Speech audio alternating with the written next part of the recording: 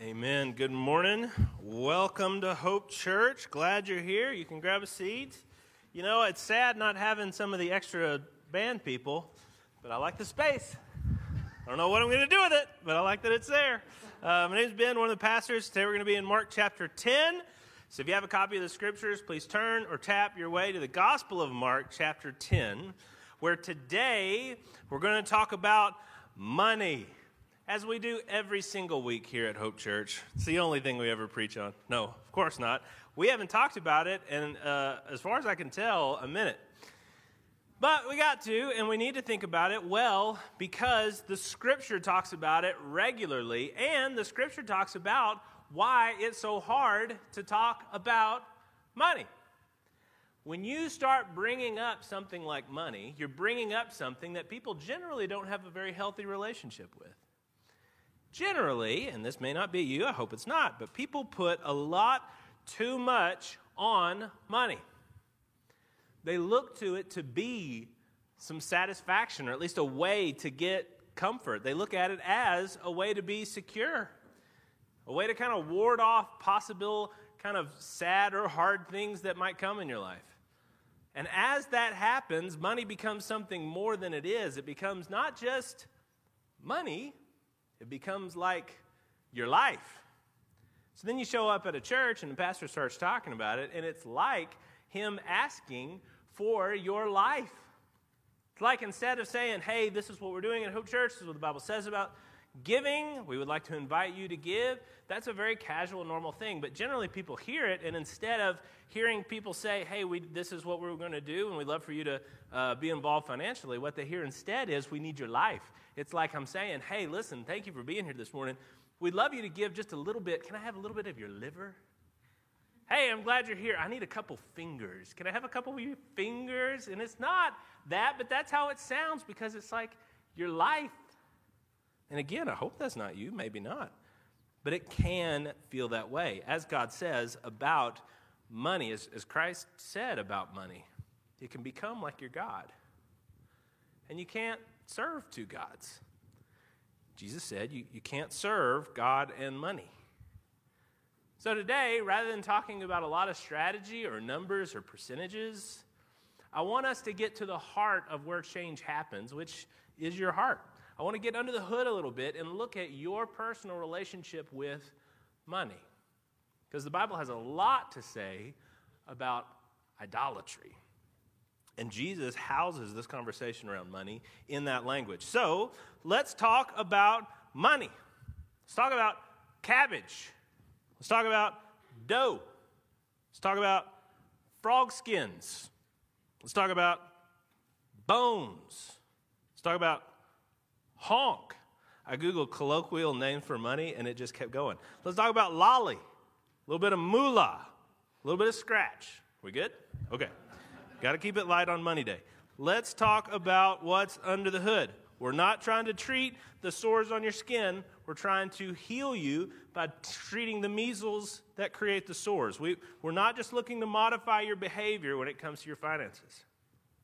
We're looking to modify your heart as you deal with the different things that tempt us away from trusting God. So let's look at Mark chapter 10. We're going to start in verse 17. It's a very famous story among the teachings of Jesus.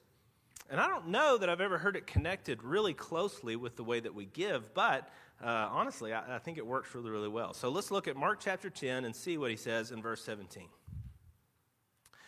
As Jesus was setting out on his journey, a man ran up and knelt before him and asked him, "Good teacher, what must I do to inherit eternal life?" Now, for some of us, that's the only time we'll ever do evangelism, is if somebody comes and kneels before us and says, "Good person, what must I do to serve your God?" Okay, rarely does that happen, but Jesus was so good, his life so compelling, that this person did. He came and he fell before him and said, "Good teacher, Rabbi, what must I do to inherit eternal life?" And Jesus says to this guy, "Why do you call me good?" Perceptive question. No one is good except God alone. So Jesus begins by asking this guy, how do you understand me? Who do you think that I am? He's already getting to the core question here.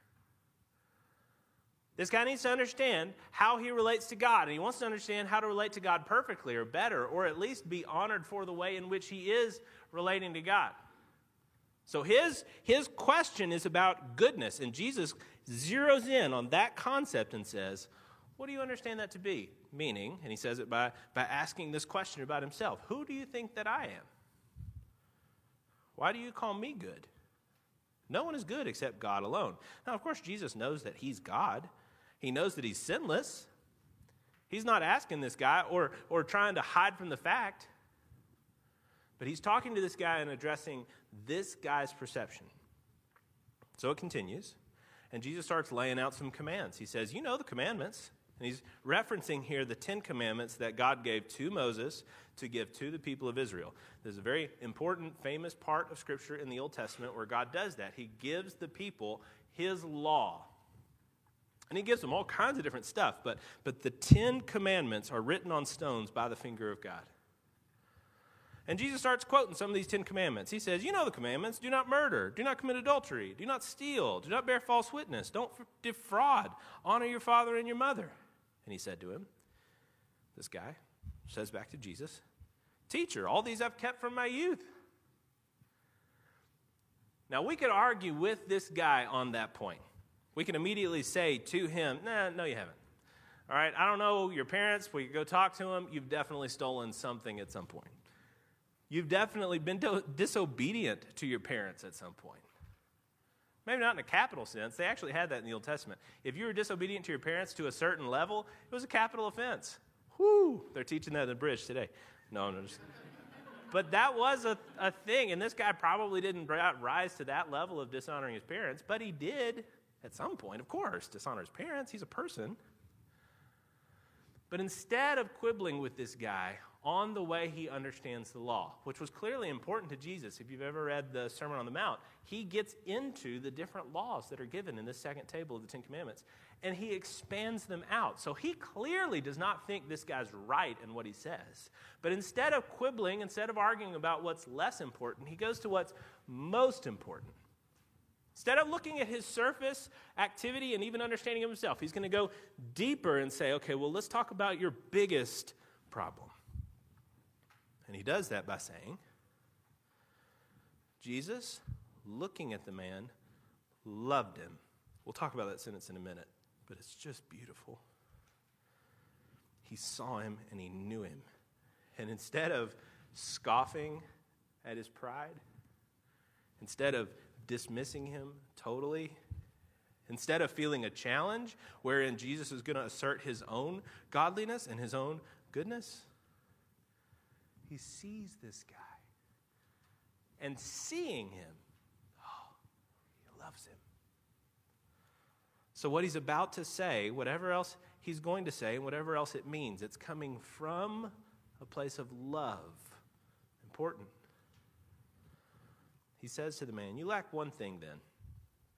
Go and sell everything you have and give it to the poor, and then you'll have treasure in heaven. You can come and follow me.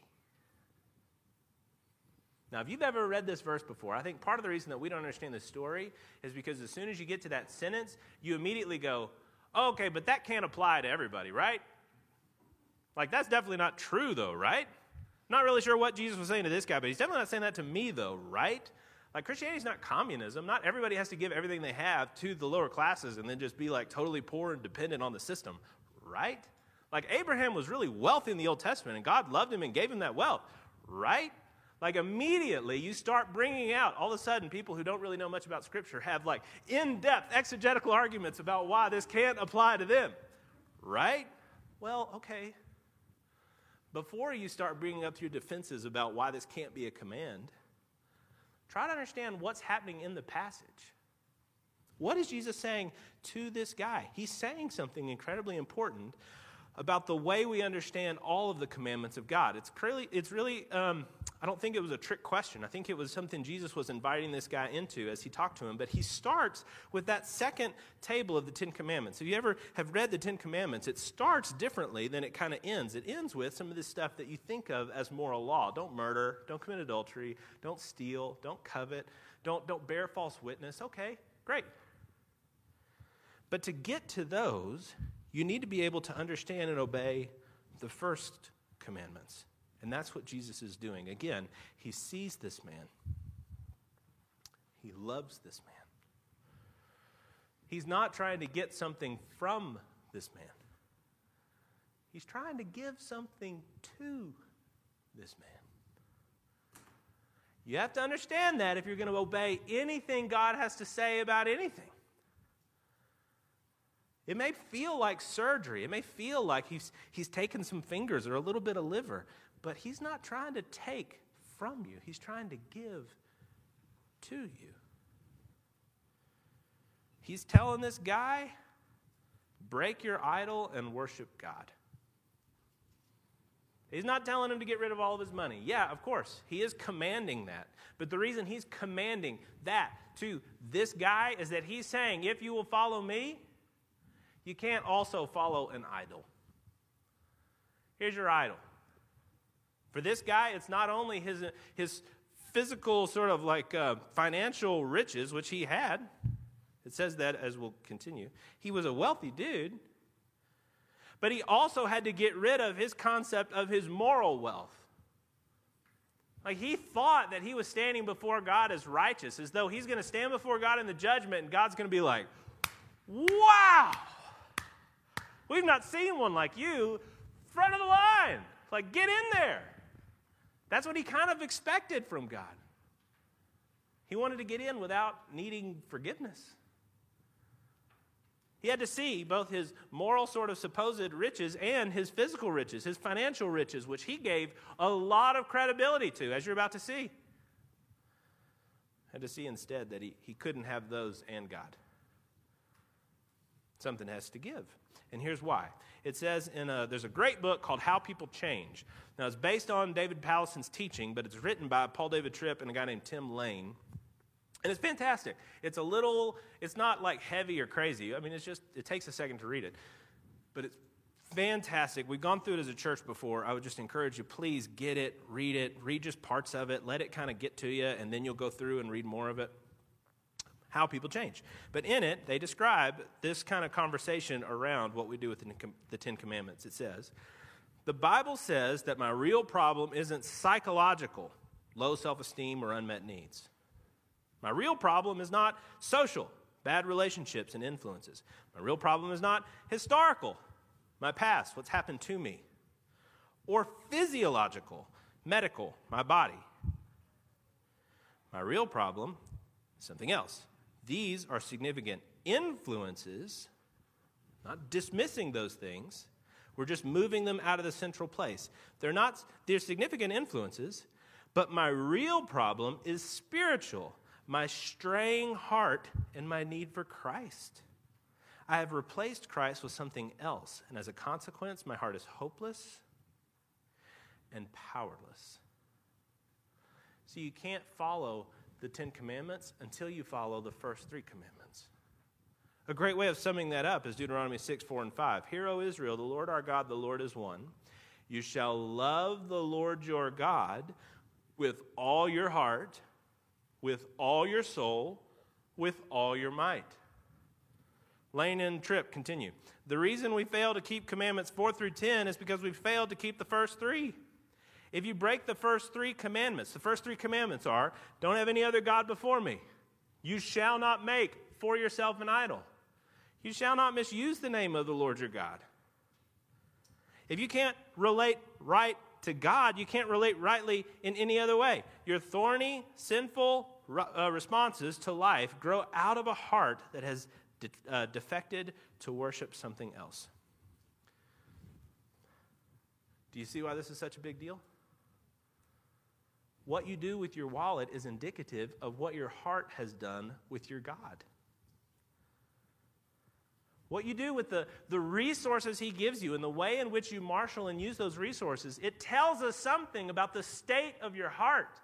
Now we got something way more important than Hope Church's budget. Now we're talking about something eternal. Something that matters for the community because you matter for our community, but it also matters intensely to you. God cares about your heart, and he's jealous for your heart. He won't stand for another lover. What does it mean when it says that God is jealous? The Deuteronomy 6 continues, and it talks about exactly what we're talking about. And so it's so perfect. So let's keep it going. It says in verse 10, when the Lord your God brings you into the land that he swore to your fathers, to Abraham, to Isaac, and Jacob, to give you. So the book of Deuteronomy, Genesis, Exodus, Leviticus, Numbers, Deuteronomy, that fifth book of the Old Testament, it goes through, and it's a sermon at the very end of Moses' life. So Exodus, Numbers, Deuteronomy, Genesis, Exodus, Leviticus. There we go. Exodus, Leviticus, and Numbers, they go through and they tell you all this stuff about what Moses did as God brings the people of Israel out of slavery and puts them out in the wilderness before they go into the promised land. Deuteronomy is a sermon that Moses preaches right as he's about to go home to Jesus. He's about to die, and he preaches this beautiful sermon. It's the whole book of Deuteronomy where he teaches the people, again, the law. And he's restating all of this, and he's saying, before you go into the promised land, before you get all this stuff, before he brings you into the land that he swore to you, with great and good cities you didn't build, and houses full of all good things you didn't fill, and cisterns you didn't dig, and vineyards and olive trees you didn't plant, and you eat and are full, then take care lest you forget the Lord who brought you out of the land of Egypt, out of the house of slavery. It is the Lord your God you shall fear. Him you shall serve, and by his name you shall swear. You shall not go after other gods, the gods of the people who are around you, for the Lord your God is in your midst. And he is a jealous God. Lest the anger of the Lord your God be kindled against you, and he destroy you from off the face of the earth.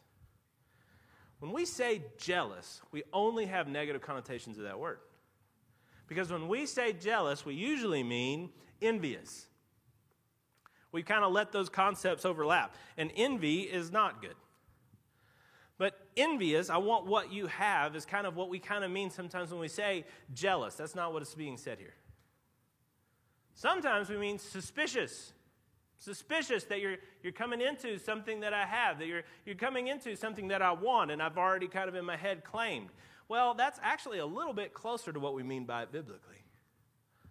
But what we mean by jealous biblically is this concept that what is mine is really mine, and I want what's best for what's mine.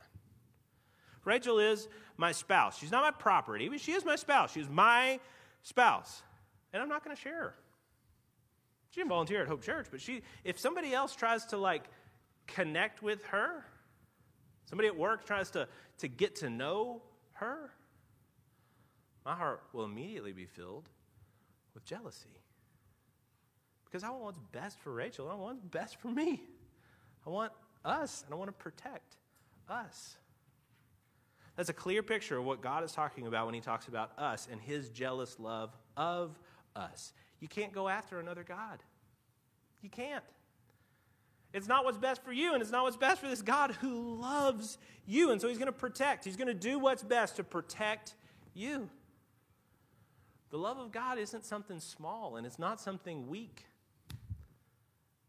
You want God to love you, and people tell you that God loves you, and you get excited about that. You need to understand that you're reckoning with something that's way more powerful than the heat of the sun. That's way more intense. It's way more deep. C.S. Lewis, forgive me. Long quote, beautiful. In awful and surprising truth, we are the objects of God's love. You ask for a loving God, you have one. The great Spirit you so lightly invoked, the Lord of terrible aspect, is present, and he's not a senile benevolence that drowsily wishes you to be happy in your own way. He's not the cold philanthropy of a conscientious magistrate. He's not the care of a host who feels responsible for the comfort of his guests, but he is the consuming fire himself, the love that made the worlds, persistent as the artist's love for his work, as despotic as a man's love for a dog, provident and venerable as a father's love for his child, jealous, inexorable, exacting as love between the sexes.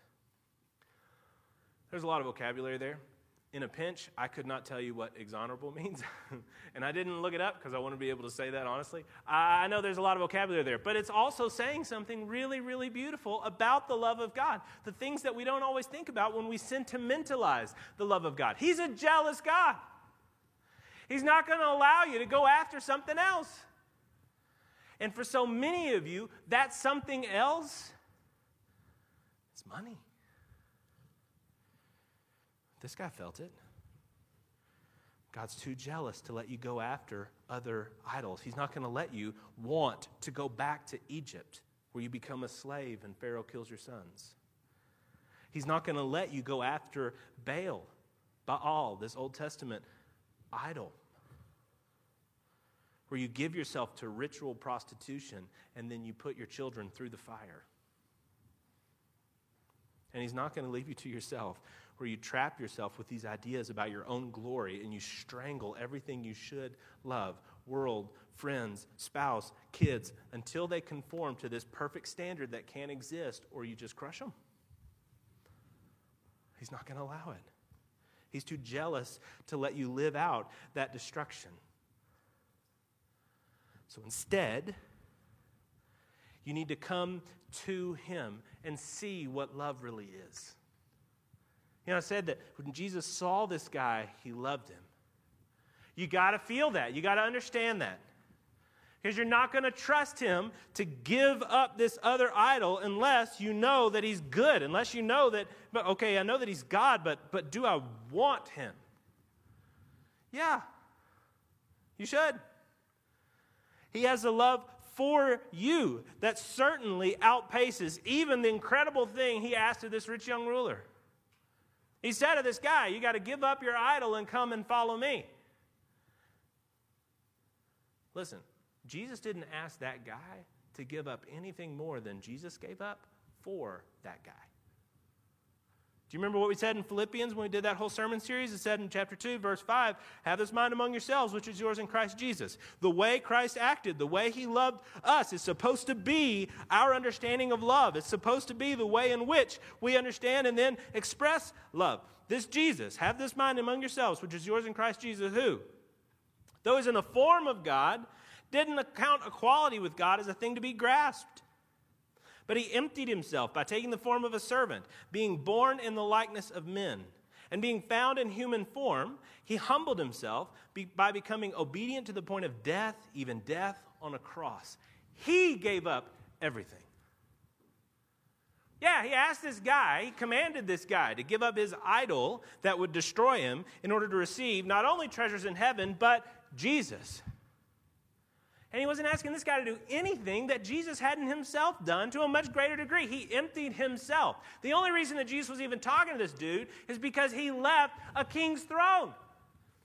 He left heaven itself. Oh, he emptied himself. That's the only reason you even know his name. And he didn't just empty himself into humanity. He emptied himself into death. His humanity, he goes from heaven to earth. He doesn't just live as a king. He actually lives as a homeless guy for his ministry. And when he dies on the cross, he's so poor that they cast lots for what he has. You know what he has? A garment. The God of the universe died on a cross, and his whole possessions at that moment were a garment. He became poor. And then he gives up even his life. He takes on himself our sin and dies in order to make a way for us to come to him. That's what love does. Every time you hear somebody talk to you about money, you think, okay, here they go, here it comes. They want to take what's mine. They want to take what's mine. Do you understand that what Jesus is saying is that he has given you everything and that he really wants you?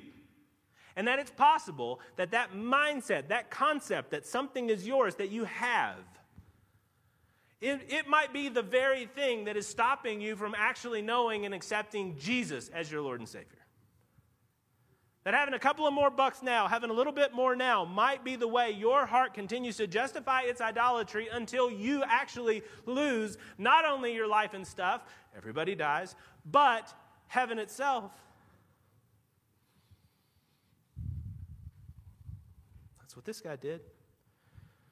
Mark 10:22. Disheartened by the saying, he went away sorrowful, for he had great possessions. Tragic.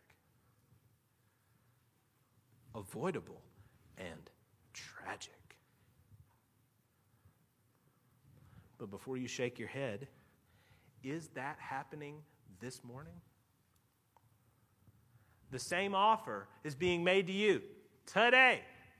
Are you responding in the same way? I'm not asking you to sell your cars and house and give it to Hope Church.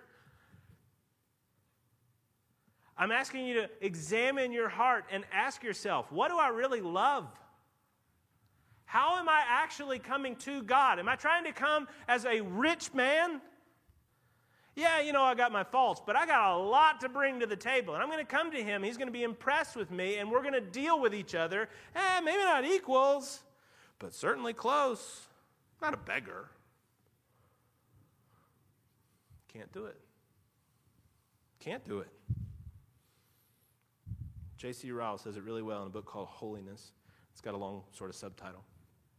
But he says, would you be holy? Would you become a new creature? You must begin with Christ. You will do nothing at all and make no progress until you feel your sin and weakness and flee to him. He is the root and the beginning of all holiness. And the way to be holy is to come to him by faith and be joined to him. So have you? Yeah, I'm a Christian. No, okay. I know that you've related to God in some way. But is that relation to God this? Or is it seeing him as some sort of consultant?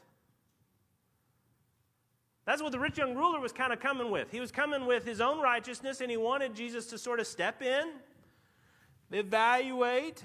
There's a tip of the hat to Jesus. Good teacher. Will you please tell me what I must do to inherit eternal life? Look at what I got. Examine the portfolio. And Jesus is going to go through and he's going to look at and say, well, you could do a little better here. I don't know if you understood this passage well, but on the whole, is that how you look at Jesus? Do you come to him on your knees? Do you come to Jesus like a State Farm agent? He's just there in case of emergencies. You're not hanging out at Thanksgiving. You don't even know his name really. You got it on a paper in a drawer somewhere, and you can call him just in case you get hit by a car or you hit somebody else. Is that Jesus? If so, you've got other lovers that have crept into your heart. I don't think that you can say, based on what Jesus says to this guy, that you're a Christian. Get mad at me if you want to. Shoot the messenger. Based on Jesus' words.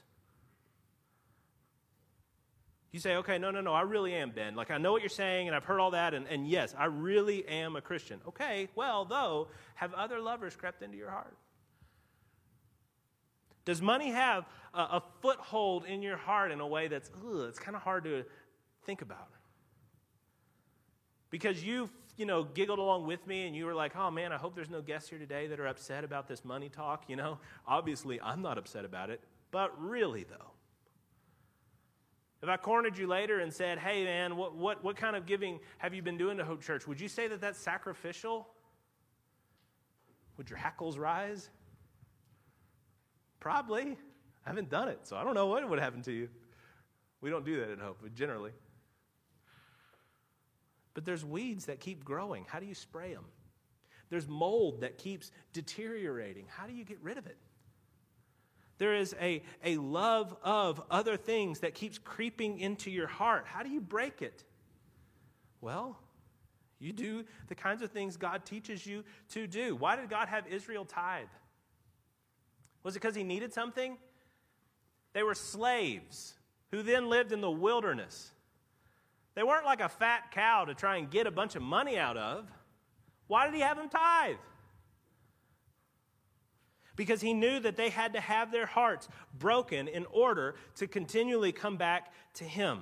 says in Mark 10, 23 to 25, after the guy leaves, that Jesus looks around and he says to his disciples, how difficult it will be for those who have wealth to enter the kingdom of God. And his disciples are amazed at his words. But Jesus said to them again, children, how difficult it is to enter the kingdom of God. It's easier for a camel to go through the eye of a needle than for a rich person to enter the kingdom of God. The point is, you have to do stuff that keeps your heart away from all these other lovers. Writing a check monthly, twice a month, helps you to do that.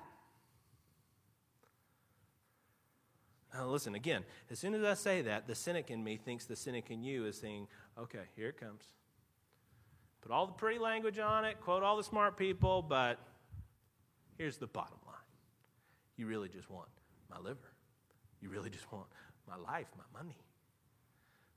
No, I want your soul. I want Jesus to have you and you to have him forever. He doesn't want to steal your precious like your Gollum. You've got this ring. He doesn't want to steal your precious. He wants to be your precious. Won't you let him? Listen, you need to get your finances in order. We'll help you. I'm not great with numbers or details, but there's enough idiot-proof products out there. The one that I use is called You Need a Budget. That it's possible. And it takes me maybe 20 minutes a week. It's not bad. And that gives me a clear picture of where our money's going so that I can have then a clear idea of how much of that needs to go out. I can help you with that. We can help you with that. Your community group has people in it that can help you with that. Won't you, though? It's not about swelling the coffers of Hope Church. It's about making sure that you avail yourself of everything God has given you to fight that urge to go and seek other lovers. It does become more about heaven and hell. So, let's pray. And as we pray, just take a moment to get real serious about this thing. Is this you? Is it true? Is it possible that your heart has gone after something else than him? Lord God and Heavenly Father, please help us to see that we really do require the kind of self-assessment that says we're broken, we're sinful, and we're elated. We're over the moon that you would come to know us and give us your riches, rather, Father, than thinking that we've got a lot to barter with, and we're actually a little bit offended that somebody would ask us to give. Lord, I pray that you would look into our hearts and help us to see. Do we love you? Do we follow you? And if so, Lord, I pray that the way, the health of Hope Church would explode out, Lord. And you would be glorified and your people would be blessed. I pray these things in your Son's holy name.